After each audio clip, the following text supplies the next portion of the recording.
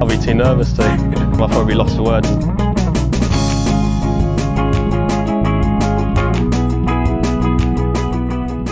Hello and welcome to another edition of the Lost for Words DFS podcast. I will apologise in advance. My nose is blocked and I sound really full of cold and flu and horrendous. And unfortunately, Matt Vincenzi has to look at me whilst I'm talking and stuffed with a nose. But Matt, hello. Hey Tom, how's it going? We got a really exciting week in golf here, huh? We have. I mean, this is a really monumental time.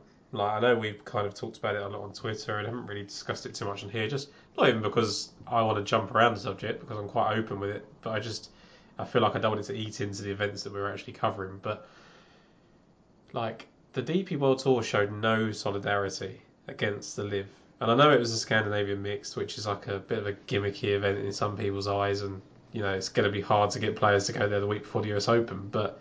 It looks like the PGA players have kind of made a stance and gone, right, we'll play the Canadian Open. I don't know if that's coincidental or not. A lot of the players probably would have been here anyway. Rory was defending champion. But I think, like, Thomas was a bit of a late ad, maybe. Smith was a bit of a late ad. So, I think there's probably... They've made a little bit of an effort to kind of combat the live stuff.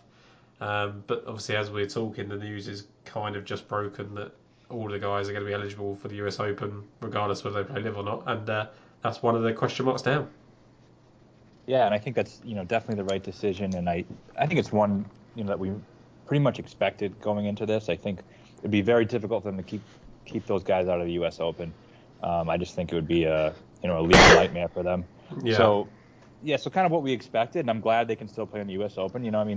And that's really what matters especially with a guy like Dustin Johnson. I mean, if he can still play in the majors, he doesn't care about winning the events like the Travelers anymore anyway. So I think it's a good situation for him. This is the thing with there's all this thing about Dustin Johnson has a legacy and how does he want to just wash this up, right? But his legacy is, concrete. It's done. Like, if he never won another event again, and that could happen if he didn't, if he stayed on the PGA Tour, right? The talent's so good that if he had won, 20 wins or whatever, and 2 major championships, 25, I think. Yeah, what else does he need to do? Just go and take your money and dust in and enjoy it. And if he can play 4 majors a year and he's always going to be at the Masters and he's for the good part going to be at the US Open, I guess the next thing now is sanctioning the OWGR points, which I thought they had sorted out with the Asian tour, but apparently that's still a bit up in the air. I did too. And about the DJ thing, I wrote an article today that's coming out tomorrow for Action Network about guys to keep an eye on for their odds when the odds reset next week, and I'm thinking DJ might get dropped a bit. Yeah. If he gets down to 30-35 to 1 at a US Open in the Northeast, I think that's something we could jump on. And imagine the story if he goes out and wins the US Open after all this. I mean, it would just be DJ to a T, right? I think, and to be honest, I would never hold it against him. I can see why people have an objection to Saudi Arabia. That's not the point here. It's just I don't know how you look your family, friends, partner, whatever, in the eye and say, I just turned down 125 million because it doesn't feel right. It just feels really, really difficult. Maybe that makes you a better man than me. I don't know, but it certainly wouldn't be me that did it. So, if they want to pay me £300,000 a year to cover the Live Tour, then I will listen to what they've got to say. But yeah, onto that, I think this is a good tournament, this Canadian Open. I think it's nice to have this event back. It's one I've always enjoyed. It's really hard because the recent data at the Canadian Open is based on Glen Abbey for the most part. That is the course that we've seen for so long. What was it played between 2016 and 2018, and also 15, 13, 9, 8. So it's basically been the main stop since 2000. Well, even since 1998, they kind of went away from Glen Abbey every now and then, which is a completely different test to this one. Do you think that we can garner anything from the 2019 leaderboard that saw Rory beat Lowry and Webb by 7 shots? I do think so. It looks like if you take Rory away, and which I think you can, because when he's hot, it doesn't really matter. He's fits any course, any style. He's long and straight. That works everywhere. But I think if you take him away, it's kind of a similar type of skill set guys. I think hitting the fairway was pretty important in that week, and I think it will be this week again. I think it's going to be more of a kind of a precision type test. I think smaller greens, kind of some false fronts that make it difficult to have some landing areas. So I do think that one you can definitely take something from. With Glen Abbey, as it's kind of a much different setup, so probably nothing from that. Yeah, I mean, look, you've got Webb Simpson and Shane Lowry in second, who are guys that play well at the Heritage, which is one that keeps coming up. The players just came up an awful lot for me. We just sort of spoke off air about the guys, and these are, you'd think these were like creator player names at this point, but I think Carl Pettersson had a decent finish at the Players 1 year. That isn't the one I've based it on, but Luke Donald has had top 3 finishes in both. Finished second at the Players Championship back in like 2005. Dean Wilson, who finished second here, had a top 10 at the Players.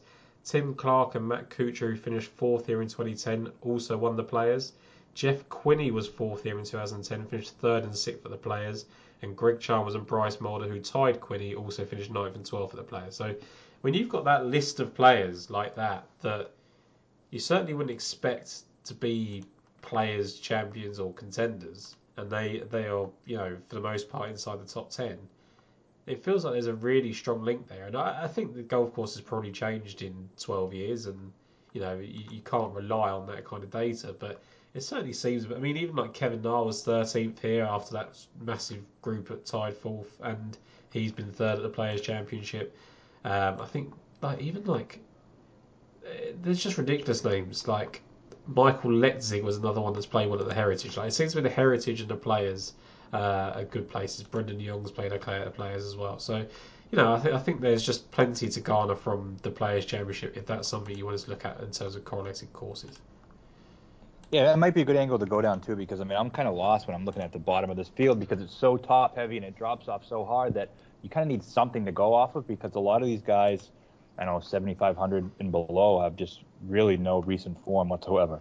Yeah, and do you think it's just generally like any short course you can kind of apply this to? Like, is it just short courses in general, like Heritage, Players, Honda, Sony? Like, I know there's obviously different grass types and different tests and things like that, but is it just those guys that play those kind of courses well, RSM, that kind of come into your thinking?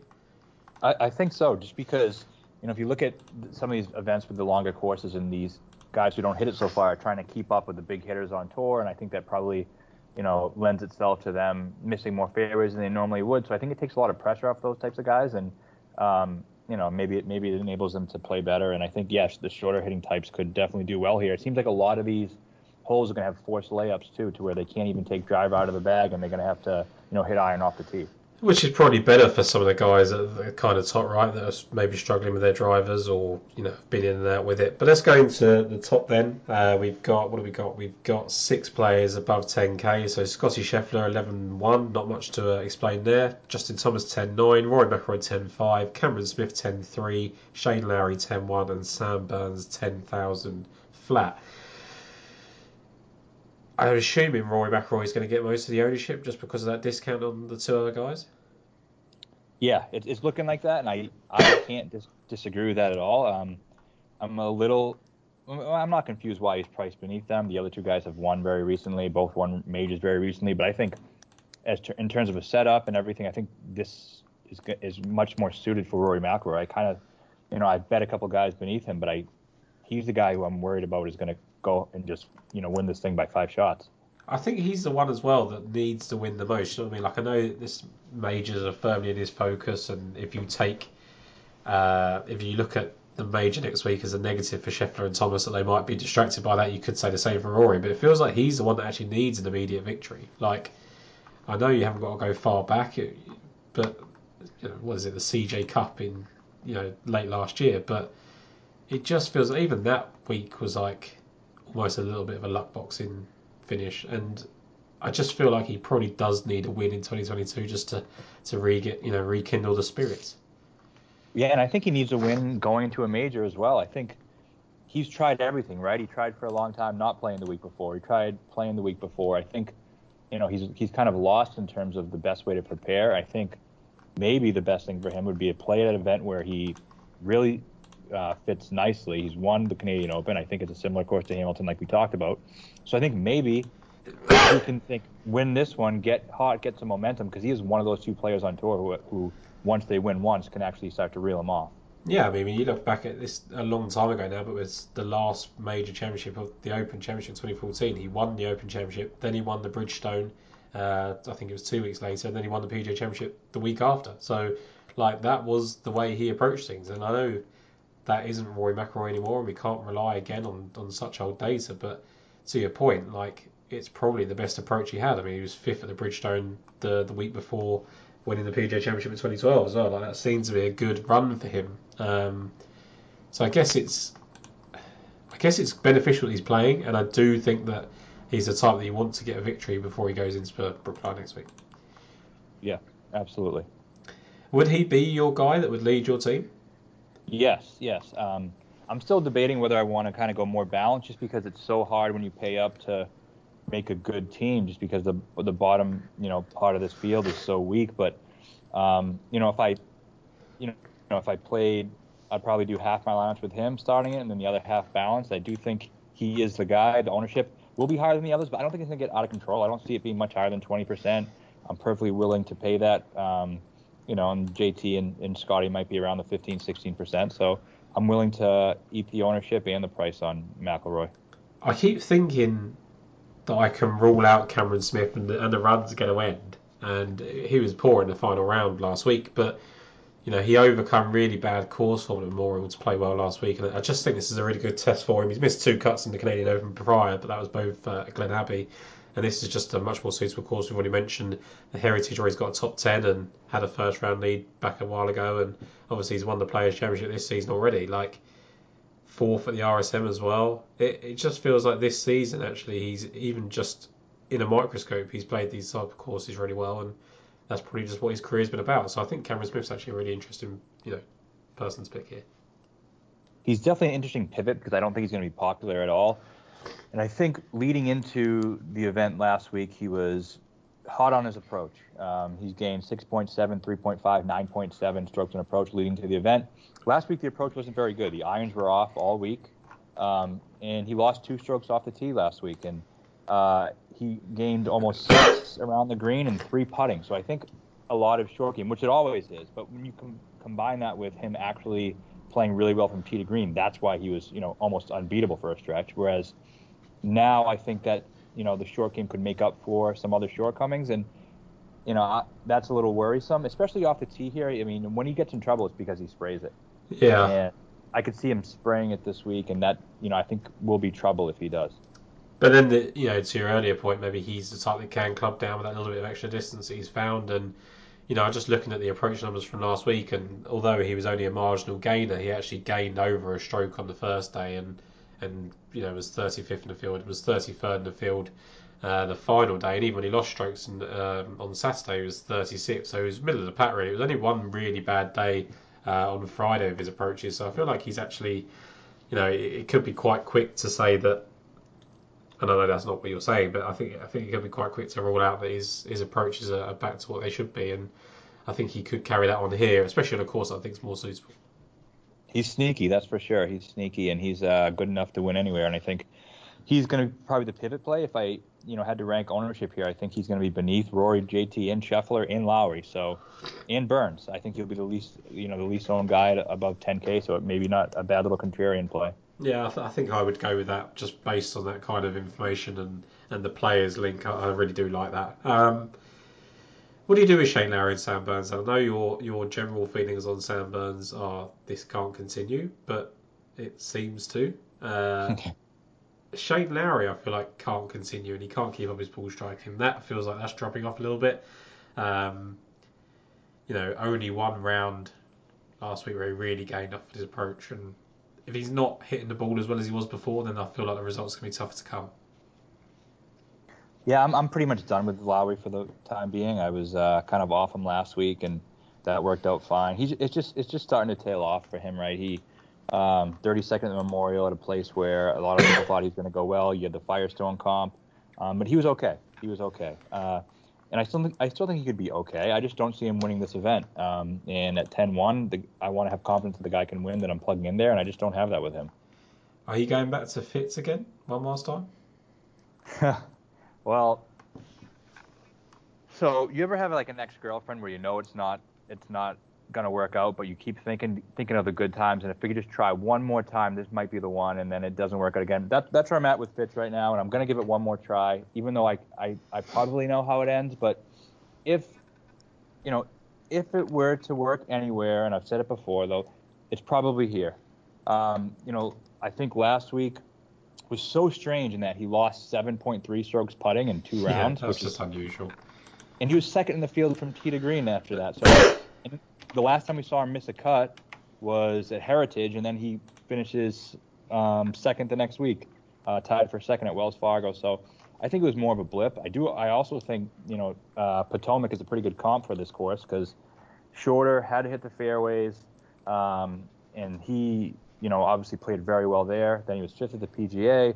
I mentioned before that being in that final group I thought was good for him. I know you kind of disagreed with that, but I think this is a good spot for him. And, there's the narrative that he can't win in the United States, and maybe that's true. But so maybe getting to Canada could help him out. Well, it's a friendlier place for him, isn't it? But the only concern I suppose I'd have is that the 2 miscuts he's had this season are at the Players and the Heritage. Well, yeah, that actually is. That would be, and it feels like he's going down. And as well last week, it feels like he's going down the Aaron Rai route of playing well at courses he shouldn't do, but not performing at the ones that he should. And that's maybe a little bit of foreshadowing that Aaron Rai is probably someone that we can talk about later. But it just feels like there's some guys that are just performing when they shouldn't, and when you think everything's going to plan, it doesn't. So that for me would be a reason just to drop out Fitzpatrick for me and just hope that he goes back and maybe people jump off him after 2 miscuts in a row and get him at the US Open. Yeah, that's not going to happen just because he won the US amateur there. Yeah. But you don't get the ownership discount on him pretty much ever. Like coming off a miscut, I was hoping it might be a little bit under the radar. I didn't expect him to be completely,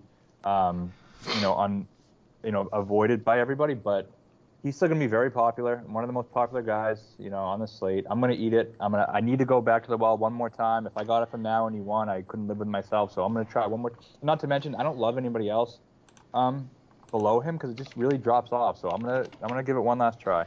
Yeah, I mean, I like.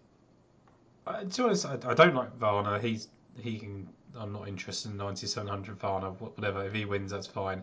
But the trio of Connors, Hatton, and Finau, I think, all make plenty of appeal. Hadwin's going to be popular, and I can leave that alone. But Connors actually led the field and approach last week, and I think he was top 8 in tee to green. And when he does something like that, I think you kind of step up and take notice. Fourth at the Heritage in the past as well. RSM, Sony, plays his short courses. He's the type of guy that kind of just plays well at different varying courses. But, I like to see a little bit of that. And I kind of mentioned this, like, everyone kind of says, like, Canadians don't win the Canadian Open. Well, before it was kind of like Mike Weir or no one else. And that's not the case anymore. You've got Connors, you've got Hadwin, you've got Mackenzie Hughes, you had Taylor Vendrell for a little bit, like Nick Taylor. There's plenty of people that can kind of fill that void. So I don't feel like there's this massive pressure. I know, was it Mackenzie Hughes got called the Brooks Koepka of Canada or something at one point? But yeah, I don't think they put too much pressure on themselves. So I do think Corey Connors is pretty interesting at 9600. Yeah, I do think there is pressure. A lot of these, events where we start with the Mexico event, everyone wanted not the one this year, but the one in the past, and WGCs want Answer to play well, and it's just different playing in front of your home crowd, and especially Connors. He's from Toronto. It's not like he's far away from this place, and I think there's going to be tons of pressure on him. And I do like him to play well. I just think he hasn't shown us he can win with less pressure, never mind with all the pressure he's going to be facing. So I do think the pressure might be a little too much for him, and I'm just going to go to Tyrrell Hatton, $100 cheaper, and he's my main pick to win this week. I love Hatton. I love all the comp courses we said. He's played well at Heritage, and I think he's the type of game that you want here. He's been showing, trending a little bit. Played very well at the PGA. He's 13th in approach in his last 24 rounds, which is not really like Hatton. When he's winning, it's not because he's gaining a million with his irons. He's really just kind of scrambling around. I think speaking of scrambling, I think it's a good fit for this course too. He gets around the greens. He's the best putter on tour this year, so a lot to like about Hatton. Yeah, and another guy, like you say, top three at the Heritage. And what I liked about Hatton at the moment is where last year and maybe even the year before, like he was really struggling in the bigger events. 13th at the Players Championship, 13th at the PGA, 52nd at the Masters wasn't great, but like he seems to be playing well where you'd expect him to play well. He's not missed a cut all season. So yeah, there's plenty to like about Tyrrell Hatton, and the only thing I never envision it. I know he's already done it at Bay Hill, but like I never envision him winning on the PGA Tour. It just feels so weird to me that he just strikes me as someone that should just be on the DP World Tour, racking up wins left, right, and centre, and doing it. And I thought he was actually quite a good candidate for Liv, but apparently not. Maybe he's just kind of got settled out there and doing things, because it certainly looks like him and Fitzpatrick are the ones. Him, Fitzpatrick, and Lowry have kind of all taken steps forwards this year. And I actually think Hatton's been kind of left behind by Lowry and Fitzpatrick in terms of people's thought process. He has. And you know what? When he actually did win at API, he really showed it coming, and he was kind of trending towards that win when he did win. And it seems like he's, so when he won at API, he was 6th at the CJ Cup, 14th at a WGC China, 6th in WGC Mexico, then he won. So 3 top 15s in a row. Now, he's 13th at the Players, 26th at the Heritage, 13th last week at in his last start of the PGA. So I do think he's kind of trending that direction. He's definitely a streaky type of player, and I think Canada could be a good place for him too, and maybe a little bit of a different type of thing. Am I ruling out Harold Varner too prematurely? Like when you look at the fact he's got a 6th and a 7th at the Players, a 2nd and a 3rd at the Heritage, that kind of fits. Like if I'm going on those two courses, then I probably should stick with him, despite the fact that I just shudder at the fact that he's 9,700. But just looking at his form again while you were talking there, 6th, 57th, 18th, 23rd, 3rd, 48th, 27th. Like he just keeps making cuts, keeps making decent finishes, and he's now inside the top 40 in the world. Like that's actually really impressive. He's seen some momentum on his side. Yeah, when he's 7,800, that makes sense. But when he's 9,700, it's tough for him to pay that off. And just when he gets in a position to contend, it's a disaster. And I know that when he, was 10 under in the lead at where it was in Texas, and then he finishes at even par, that's scary. And you just can't trust him. You cannot trust him when he gets in contention, and he's allergic to the lead, and he backs up. And I'm not going to pay that for him. I never will. I think that's the thing. Like he can't. There's no flexibility if you play him right. Like I think that goes for a lot of this kind of 9K range. I think you've got to kind of make your pick, and if Hatton was yours, I would probably generally agree with that. I would probably go with Connors, but I think you can basically pick one from there and maybe partner up with, I'm looking at starting it with Connors and Smith, and that kind of leaves me with a bunch of guys at the mid-7s, which I don't love. But if I can find a guy down the 6K a week go along, then maybe I can get one of those in the 8K range as well. That's where I'm at too. My trouble has been, coming into the show trying to find somebody in that low 7s or the high 6s that I really, really like, and it's tough. It's really tough this week, but I do think that could be a good strategy, pairing one of those guys. Finau will be another popular one. I think, he makes sense. He's been a little unpredictable lately too. It's just like he has these wild outlier rounds where he's either really, really great or really, really bad, and I can't see him winning. I know he seems like a popular pick to win this week, but I can't get there. So if I put in CT Pan at 8,100, who I think you've mentioned a couple of times, he's generally been really solid ball striking for a long period of time. I've got two guys in at 75 and 7,600 that I'm going to come on to later. That leaves me 6,900 for my final spot. I feel like I can find one guy in that sub 7K range that's worth putting in. That feels like a decent build for me. I've got Corey Connors, I've got Cameron Smith, who both I think provide win equity. Certainly Cameron Smith. I think CT Pan's a winner. I think he is in the right golf courses. He's a guy that's obviously played well at the Heritage. He actually won. He won the Heritage, didn't he? That was where he won in 2019. Finished 3rd at Colonial. Travellers 8th. Like there's the Honda 3rd. Like there's plenty of short course form there. Wyndham 2nd as well. Like I think even like the Olympic golf course was something that I saw got mentioned at one point as well. So all of those things kind of lead to me thinking that CT Pan's a good player at 8100, which I don't think is going to be shocking to people. I think everyone else is kind of on the same wavelength. Yeah, he's going to be really, really popular. Probably one of the probably the most popular guy in the 8K range. Is that because he's priced fairly, whereas everybody else is overpriced? Like, I think that could. I've skipped Hadwin, Munoz, Kirk, Mitchell between 9300 and 9K because I just don't want to pay that much for them.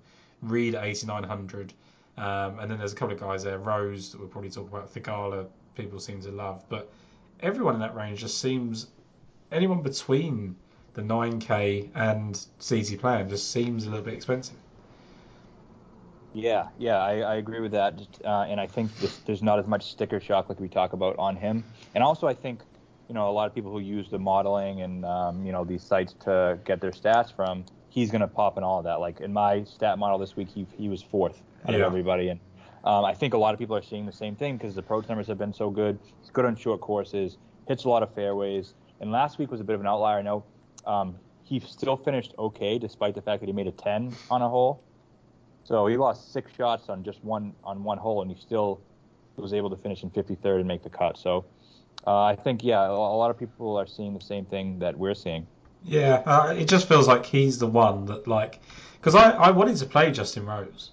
I thought this would be a good golf course for him, but it just feels expensive for someone that we keep thinking about going to and doesn't actually seem to pay off in the end. I know he's got the 13th for the PGA and he's got the 6th for the Farmers, but other than that, it's been pretty dross for most of the season. I mean, 12th for the RSM is a little bit encouraging. And maybe it's just that his schedule's so light that he hasn't had a chance to kind of get a run of events and start finishing better. But it feels a lot to pay for Justin Rose. I mean, we always talk about him at 7,600 and 7,500 as a one last hurrah, and that's what he's going to be next week, and that's probably the time to play him, I think. Yeah, I'm giving up on him, especially at 8,800, and he's not completely unpopular. I know he's, the price is definitely keeping that ownership down, but I just don't trust him. When he's bad, he's really, really, really bad. It's not like these other guys that, around him where, they might not be at their best, like a guy like Mitchell or, or Kirk or Munoz. Like, yeah, maybe they can't win, but if they blow up, they're not going to shoot plus 12 like Rose can do. Yeah. He's so dangerous to play, and I'm going to avoid that. Is there anyone else that you wanted to talk about in the 8K range? Yeah, so starting, I'm going to skip most of those guys, but starting at 8,400, I like Mackenzie Hughes a lot. He's not very popular. He plays these shorter courses well. I do like the idea of having a Canadian there because I do think there'll be, one will get into contention, and I think there'll be a nice story. He putts very well in bent grass. He was good last week. 7th at Memorial, even though that's doesn't seem like it should be a great fit for him. Wells Fargo, which we do think is a bit of a course comp, finished 9th there, so he's actually in pretty good form, and I think it's a shorter course that he can probably contend on. Yeah, I was surprised that Mackenzie Hughes hasn't popped at the Heritage and the Players. I thought they would both be golf courses that he would have shown something at some point, and he hasn't. I always think he's another one like Zach Johnson. I think that you don't expect him to play well because it's a long golf course, and then he just pops, and you're like, What the hell just happened? He was 6th for the Open Championship. He was 6th at Memorial in 2020. He was, 15th for the US Open at Torrey Pines, 7th at Houston. It just seems like he just shows up in these kind of courses that he shouldn't. But then on the flip side, he has got the 10th at Pebble Beach in 2017. He's got a win and a 2nd at the RSM, 2nd at the Honda, 3rd at the Travelers. All of a sudden, 8th at Charles Schwab. You do see that he does play these short courses well, and it gives you a little bit more faith, I guess. Yeah, I think he's a higher ceiling play. That's why I like him. I can see him finishing 2nd or 3rd or 4th, and I like that upside with him. And another similar guy who plays some similar courses as well, who I like, is Brendan Todd, who was good a couple weeks ago. So I like going to both those guys in the low 8s. Interesting enough, Mackenzie Hughes, he missed 2 cuts when he was probably maybe even still an amateur at one point in this event, but the last 3 years, 32nd, 8th and 14th, or the last 3 times we've been here. And that 14th, he was 7th at the halfway stage as well. Never outside the top 15 at Hamilton, which to me, he just strikes like, okay, he never quite pushed on into contention, and maybe that was a bit of pressure, but he seems to cope with playing in front of those home fans, which is a significant factor. So I do quite like that Mackenzie Hughes play. Folks, sweaty sack summer is approaching, and it's now time for you to prioritise the comfort of your crotch. That's why the king of crotch comfort, Manscaped, has spent 2 years designing the most comfortable boxer briefs out there. Now, I've had the honour of testing out these new boxers, and I can say it's the softest fabric of any underwear I've ever owned. It's so breathable that it's like gills for your groin. They even trademarked the jewel pouch, so you know it's serious. I think it's time for you to invest into your family jewels, so let your bulge breathe and get 20% off and free shipping by using the code LFW20 at Manscaped. Let's say you're on a date and your partner catches that Manscaped on the waistband of your underwear. It's almost a guarantee to raise some eyebrows and act like a billboard on a highway to Pleasure Town. The micro model fabric is buttery soft and breathable, keeping your cucumber cool. Walk, run or strut, these moisture wicking boxers breathe without breaking a sweat. The tagless waistband hugs your body without digging in and lays flat against your skin to reduce the chafing, and the front fly opening gives easy access and makes bathroom breaks quick and efficient. You can get 20% off and free shipping with the code LFW20 at manscaped.com, and that's 20% off and free shipping with LFW20 at manscaped.com. So once the Boxers 2.0 touch your sack, you will never go back. Brendan Todd, he's a perfect profile, right, for what you want. He's won the Maya Cobra, he's third at Charles Schwab, fourth at the RBC Heritage, third at Charles Schwab, literally like on the last start, like you said, 26th at the Heritage earlier this season, 11th at the Maya Cobra, 16th at Pebble. Like everywhere that he should play well, he's playing well, and I like to see that. Like 10th at the Wyndham 2021. As long as Brendan Todd is playing the golf courses that he should play well, then you know he's in form. Because I don't really care whether he's played Mexico or Byron Nelson or whatever. I guess the players and the Valspar are a little bit concerning. I kind of like both of those, but it's not like he can't play well there. Right. Yeah, I like Todd a lot. Obviously he's a guy who can. I think we might see somebody get in contention with just a hot putter this week. It seems like one of those types of courses, and he obviously can do that. So I like Pan, and I like all those three guys. And I was looking a little bit at Rasmus, only because nobody is going to play him at all, and he just has that ceiling where he's so talented. He hasn't been good in the PGA Tour when he's ever had a chance. But again, maybe the Canada thing helps that. It's a little bit of a different type of vibe. And it could be a way to gain a lot of leverage if he does play well, which I don't know. And you have a better idea than me if you think he's capable of that or not. Well, interestingly, he was 6th at the Corales and 18th at the Valero, so he's actually been okay. It's his brother that's really struggled on the PGA Tour. Nikolai's been awful. But yeah, I mean, he's a guy that is very firmly in the middle. Like, I don't know that he's quite good enough to play well here all the time. I guess it's a little bit like Garrick Higgo. Like, Garrick Higgo came and won very quickly, and everyone kind of wanted to bet him every week, and all of a sudden he, is pretty lame for the most part. Yeah. And I think that could. I mean, he played well at the Memorial last week, but I think that's probably Rasmus Højgaard's ceiling. Like, pops one week, can win, just don't know when it's going to be. I would probably like him on a little bit more of a. I don't know actually, because he's won at Crans-sur-Sierre, which is like a tight golf course. He won the UK Championship, which British Masters he was second. All of a sudden you kind of look at it and think that's actually not a bad way to go. So could be interesting. I think, like you say, on talent alone, he's probably as good as the guys that he's priced with here. Like, how much better is Sahith Theegala than Rasmus Højgaard at the moment? I know if Theegala is popular, and I know people think he's going to win, but I think this is a terrible course fit for him for starters. I think he wants a kind of bigger sort of layout, and I guess there's some for the Valspar would kind of contradict that, but generally speaking, I think he plays his best golf on those kind of wide open places. Yeah, Rasmus definitely talent-wise, he's right there, but price-wise, considering results and stuff, he feels too expensive, and that's the reason why I want to play him a little bit, because he feels too expensive. That makes sense. Let's go into the sevens then. Aaron Rai, I mentioned earlier. Like, this should be perfect. This should be absolutely right in Aaron Rai's wheelhouse. Can get hot with his irons. Is a great scrambler. Short course, hasn't got to put too much pressure on his driver. But his iron play has been pretty naff.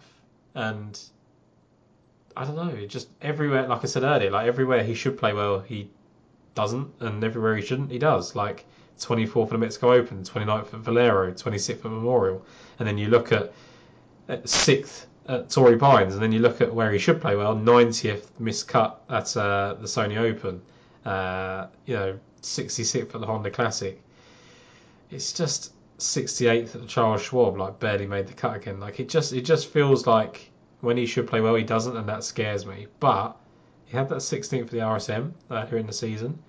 Didn't play the Heritage or the Players, so we don't necessarily know quite how he would have got on at those. And I think he's been really, really impressive. I just worry for Aaron Rai that, like, I think he's just outside the bubble, the top 70 at the moment. But like, if he doesn't take advantage of some of these better golf courses for him soon, I think he could get left behind in the second half of the season. I think so too, and I am not interested in him at all.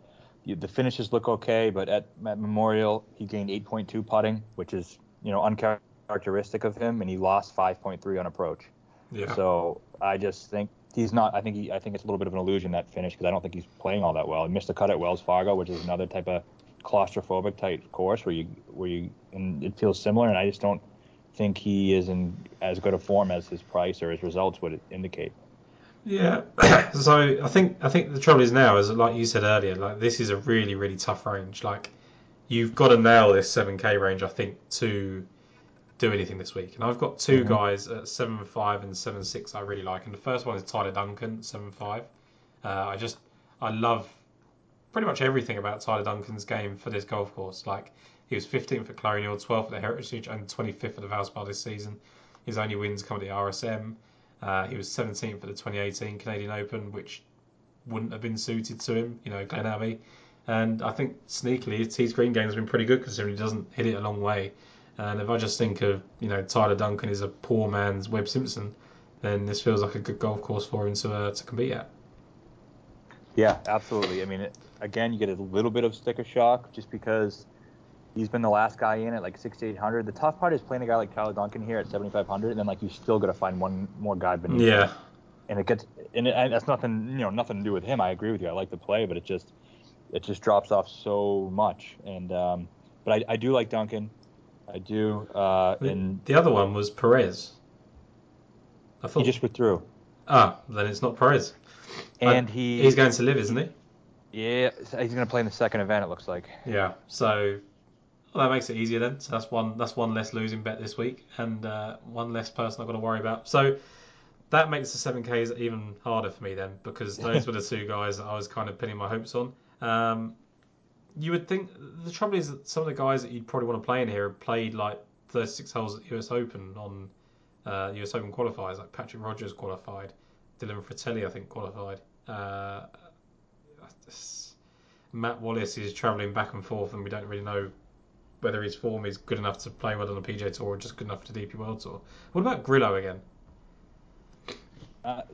What's concerning for me about Grillo is that he is still really not doing what he used to do on approach. Yeah.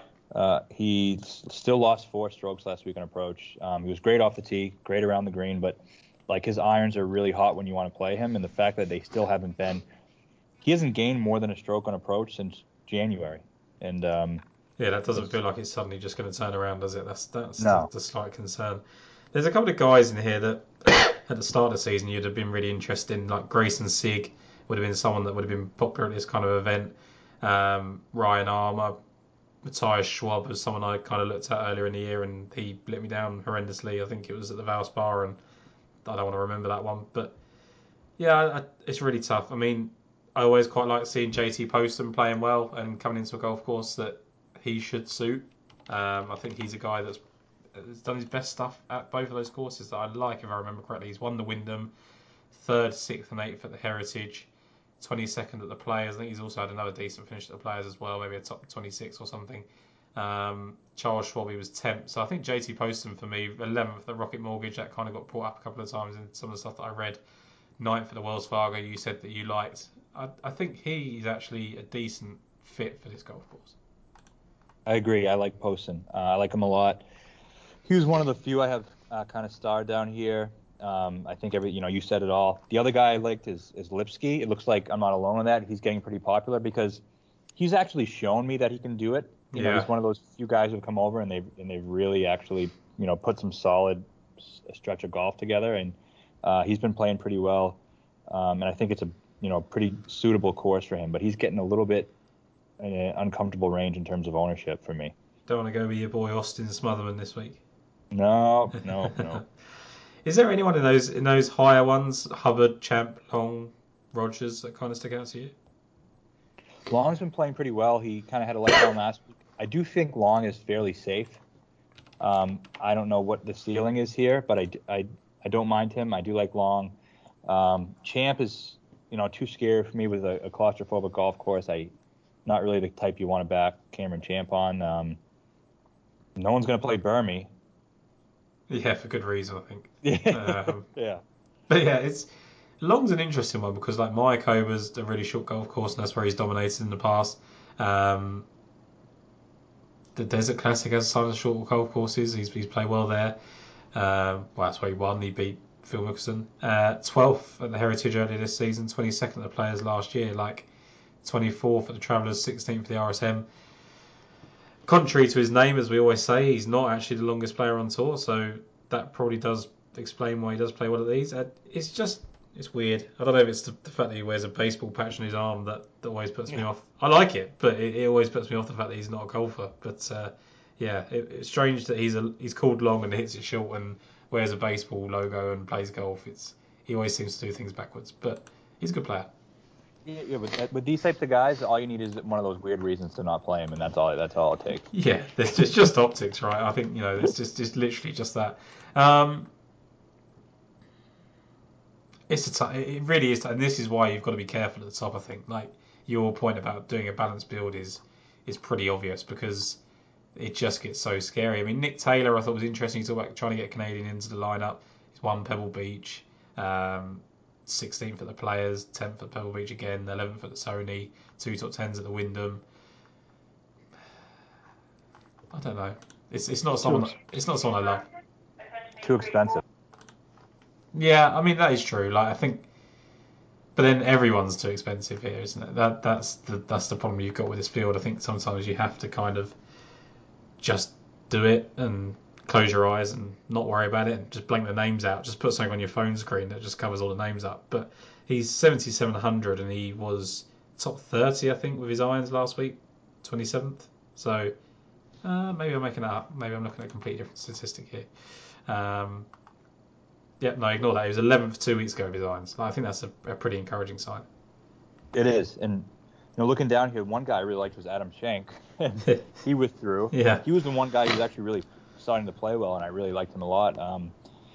Was it Schenk that I played at minimum value not so long ago? Yeah, that made no sense, did it? That was I think he did make the cut that week. Yeah, that was strange.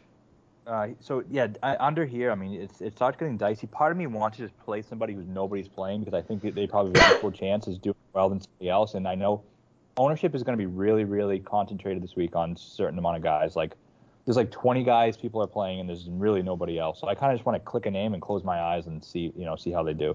Well, like a name like Greg Chalmers? Yeah, sure. Or Albin Choi? He's a guy. I don't know about that one. Greg Chalmers is interesting because I think he was along among those list of names I mentioned earlier that was fourth here back when the course was last used, but that's a long time for Greg Chalmers to be good at golf. I don't know. I think he's basically broken as a human, isn't he? But you look at his last 3 starts. He's got a 28th and a 41st. He might just be able to make a cut here. I mean I have no confidence in it, so I'm not gonna push that as a play. But it's just so tough. Like I don't actually know that I like anyone in the 6K range that I could really point to. Like just going along now and just seeing if I can find anyone that kind of sticks out to me. A guy I had clicked was Kelly Craft. That's always worrying, isn't it? Yeah, very worrying. But he's, compared to everyone else here, he actually was 15th in Mexico, 49th at Wells Fargo.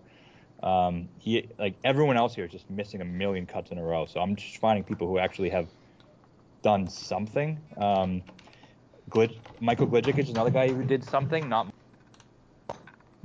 said Michael Gligic on the podcast yesterday. I think just that was an interesting one. And Chris Gotterup I think is someone that's interesting as well. just a really high upside player, come out of college. I think he actually went and played well at the US Open qualifiers. Not sure if he got in, but his only PGA Tour start, 7th at the Puerto Rico Open, was quite eye catching. What's his price? He is 6,300. 6,300. Yeah, I mean, anything you can kind of go off of this week, I think could make some sense. So he did qualify for the US Open, and he was named the Jack Nicklaus Award winner.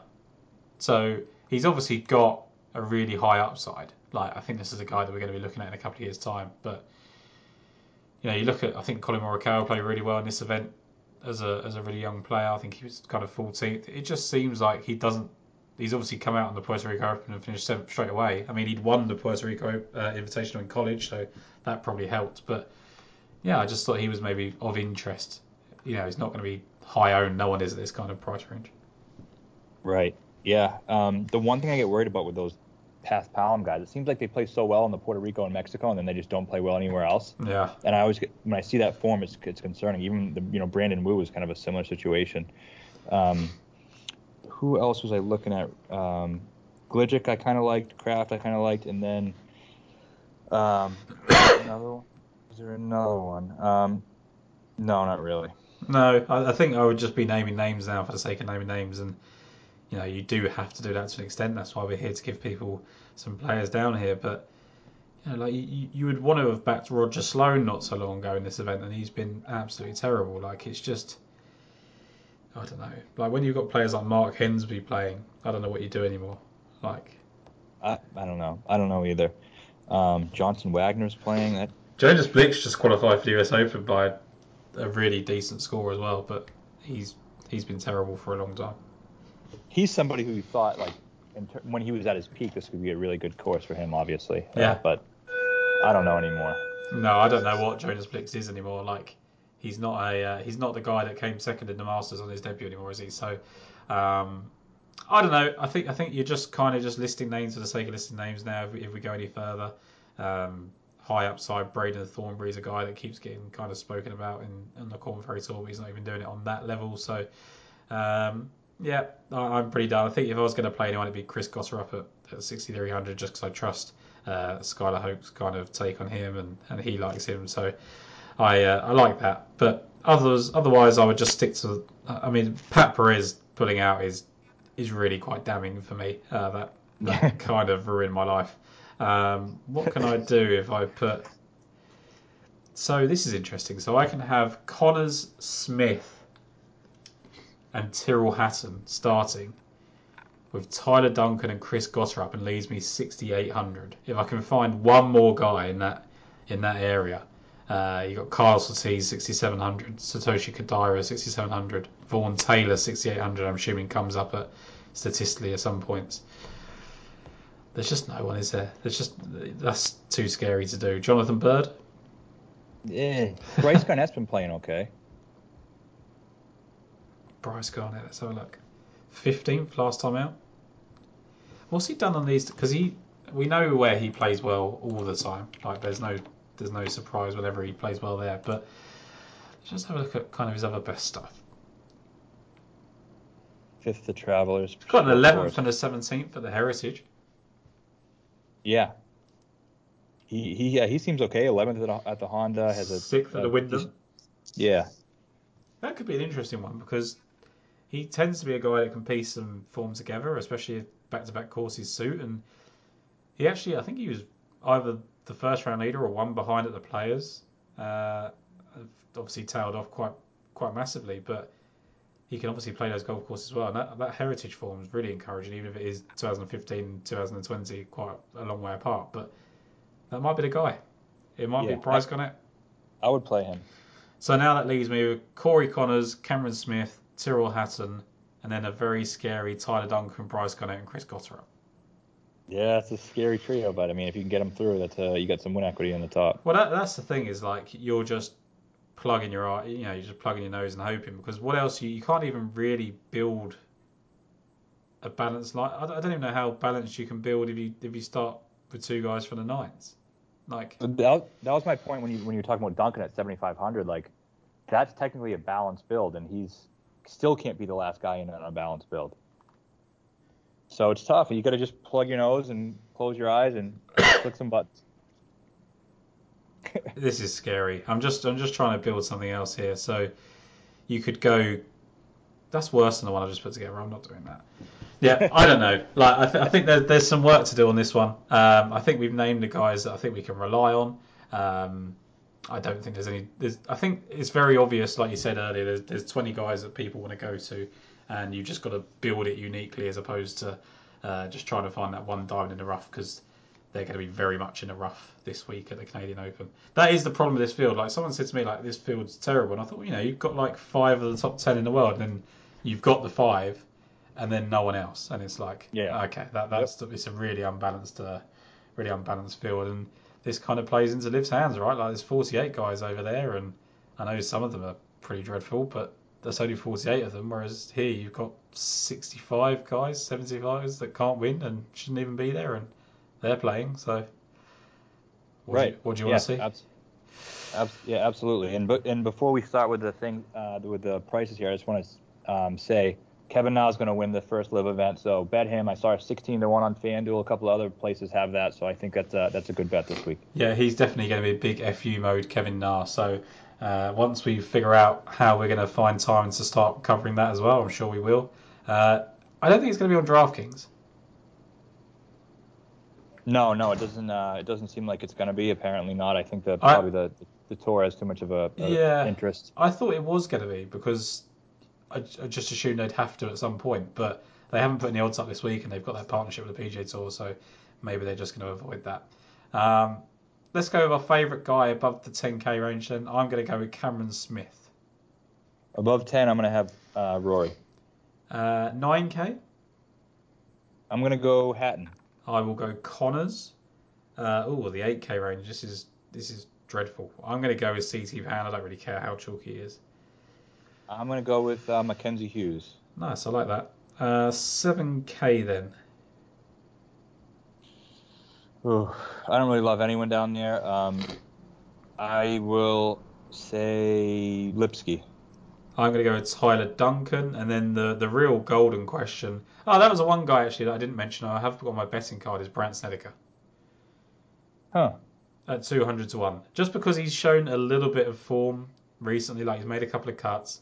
His irons have picked up in varying starts, but he loves Canada. And I know it's obviously very Glen Abbey like centric, but you look at his like event form: 7th, 5th, miscut, 34th, 1st, 25th, 5th, 8th, 4th, and the 4th came at Hamilton.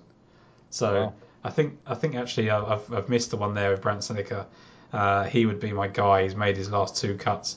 18th for the Valero. Just looks like he's finding a little bit. It's concerning that he didn't play well at either the Players or the Heritage. The Players doesn't really matter. It's a bit funky, but the Heritage would have been his jam, so that was a little bit of a concern. But otherwise, Sony played well, RSM he played okay, American Express he played okay. So he looks like he can still get it around these kind of golf courses. So actually, Tyler Duncan would be my favourite at 7-5, but Brandt Snedeker would be there at 7-1 as well. I like it. 6k. Oh, this is horrible. I'm gonna go Garnett. I like Garnett. I think that's a good one. What about Luke Donald? Are we doing that again? I never really have done it, so I'm gonna continue not to do it. It's probably wise, isn't it? It's probably wise. Let's have a look. I am just going to go with Chris Gotterup. I just wonder if there's some upside to him. I just think he could finish inside top 20 or 30 in a weak field and pay off at 6,300. So that will be my favourite there in the 6k range. Matt, we've got the US Open coming up. Very much looking forward to Brookline. And yeah, hopefully we can get an early preview in for that one as well. If the pricing's out, that would be good. I actually fly to New York on the Monday. So if we can do the Sunday, that'd be great. Just breaking that news to you while we're on the podcast. But yeah, if that all works out, then we can get a podcast out Sunday for the listeners and look forward to next week. Yeah, Sunday's great. I live 40 minutes from Brookline, so I'm excited for this event. Are you going? Not that I know of. I was thinking of going. I think I have the opportunity to go if I wanted with a credential, but I don't know if I want to do that right now. I think I'm just kind of want to enjoy the event, but I don't know. We'll see how it goes. I'd rather go with friends or something. We'll see. I don't like watching golf at the golf course. No, I don't either. Me and my dad used to go to golf all the time. This is going slightly off topic now, but we used to go to golf all the time. Went to the Open Championship every year, and eventually you just can't see anything. And like Wentworth is the worst for BMW PGA Championship. You just can't see a thing. Like as soon as once you get to Sunday and there's only like 4 or 5 groups worth following, it's absolutely horrendous. So I actually prefer golf on TV. I do that. Same for all sports. I mean, if the Patriots are in the Super Bowl, I wouldn't go if you offered me free tickets. And people think that's crazy, but I want the full experience. I want the commentary. I want to see all the, in terms of U.S. Open, I want to see all the shots. I want to experience the course, in different ways. So yeah, if I were to go, it would definitely be on like a Thursday or Friday, then just enjoy the rest of the weekend. Yeah, I think going on a Thursday is probably the pro move because you can avoid the weekend crowds, and there's going to be a definite taste for it in that major championship after years of being off. So. Matt, thank you as ever. I look forward to Sunday's podcast on the US Open, and we'll catch up then. All right, sounds good. Have a good week.